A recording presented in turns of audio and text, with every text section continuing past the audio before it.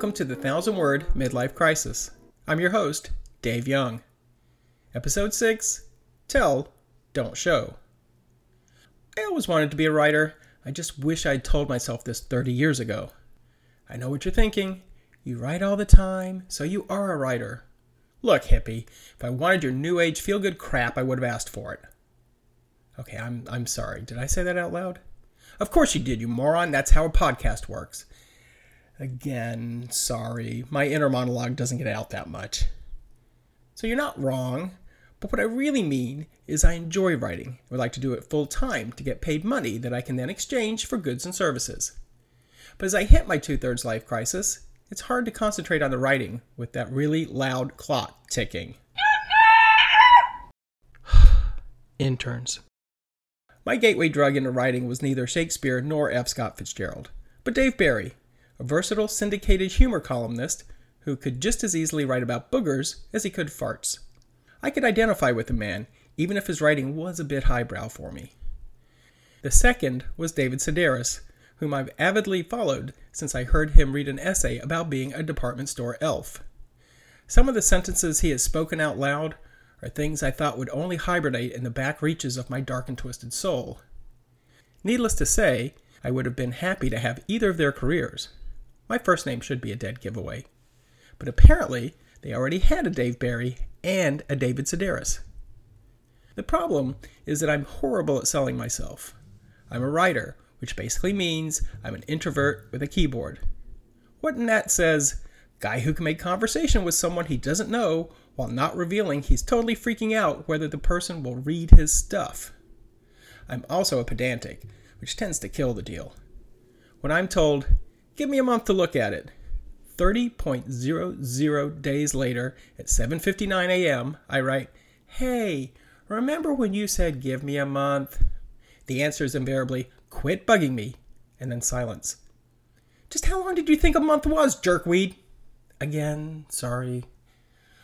Writing is a lonely activity requiring you to submerge deep inside your own head and then emerge to record your findings. Which portal you emerge from tends to dictate the quality of your work. It's one of those activities you dread, but feel better after you've done it, like public speaking, or running, or eating German food. But unlike those activities, writing is a creative endeavor where you judge yourself not by your own standards, but by those of the unwashed masses. Sometimes that M is silent. It's the opposite of what we were all told growing up, that it doesn't matter what other people think. In this case, it's the only thing that matters, and being needy doesn't help. When I guilt you into reading something of mine and then ask nonchalantly, so what did you think? All I want you to say is, this was a life-changing experience. You've reinvented the art form. Simple, right? But actually, that would be the least helpful thing you could say, because all writing is rewriting.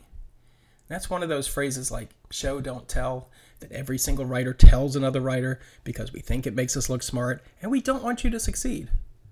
So as painful as it is to admit, we're looking for honest feedback to make our work better. But if you just dish out a little validation while you're at it. Conversely, when I read your script, Dave Young, Anatomy of a Killer, which I do because it beats writing my own stuff, the opposite is true. I will give you blunt honesty, and you will like it. And I won't just be correcting your grammar, I'll be judging you by it.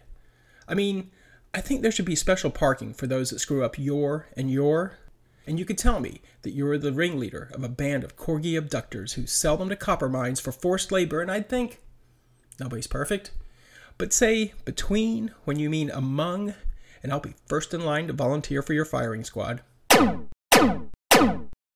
Not what I was looking for, but that's actually kind of cool.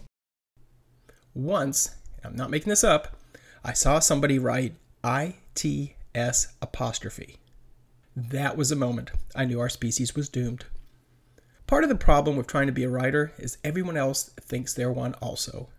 The only barrier to entry is a laptop and a delusion that the events in your life are interesting. I remember the screenwriter of The Silence of the Lambs saying that when he won the Oscar for Best Adapted Screenplay, his enjoyment was on the order of hours, as Tuesday morning he was back at a meeting where everyone in the room, including the guy bringing the coffee, was telling him how to write. But to be fair, the guy bringing movie execs coffee in Hollywood was likely a writer. Or at least had his original screenplay, The Barista, Mug of Justice, in his back pocket.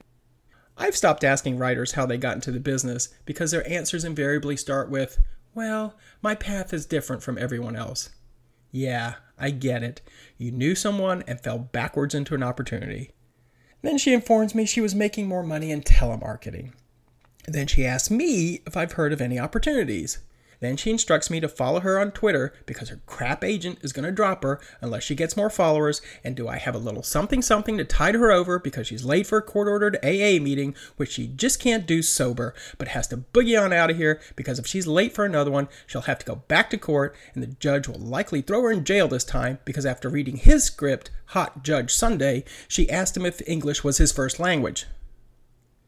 Is this really the field I want to enter? The short answer is yes. So if you wouldn't mind reading my screenplay, Corgi in Stress, The Coppermine Dognappers, I'd appreciate feedback in a month. Or less. Thanks. So until next time, stay safe, be kind, and remember that it takes less muscles to be asocial than it does to smile. Yours in crisis, Dave. This is a 1,000-word midlife crisis, written and narrated by David Young. Special thanks to graphic designer Sabrina Young for the logo and musician Daniel Vesey for the music. This has been a Carson Clay production.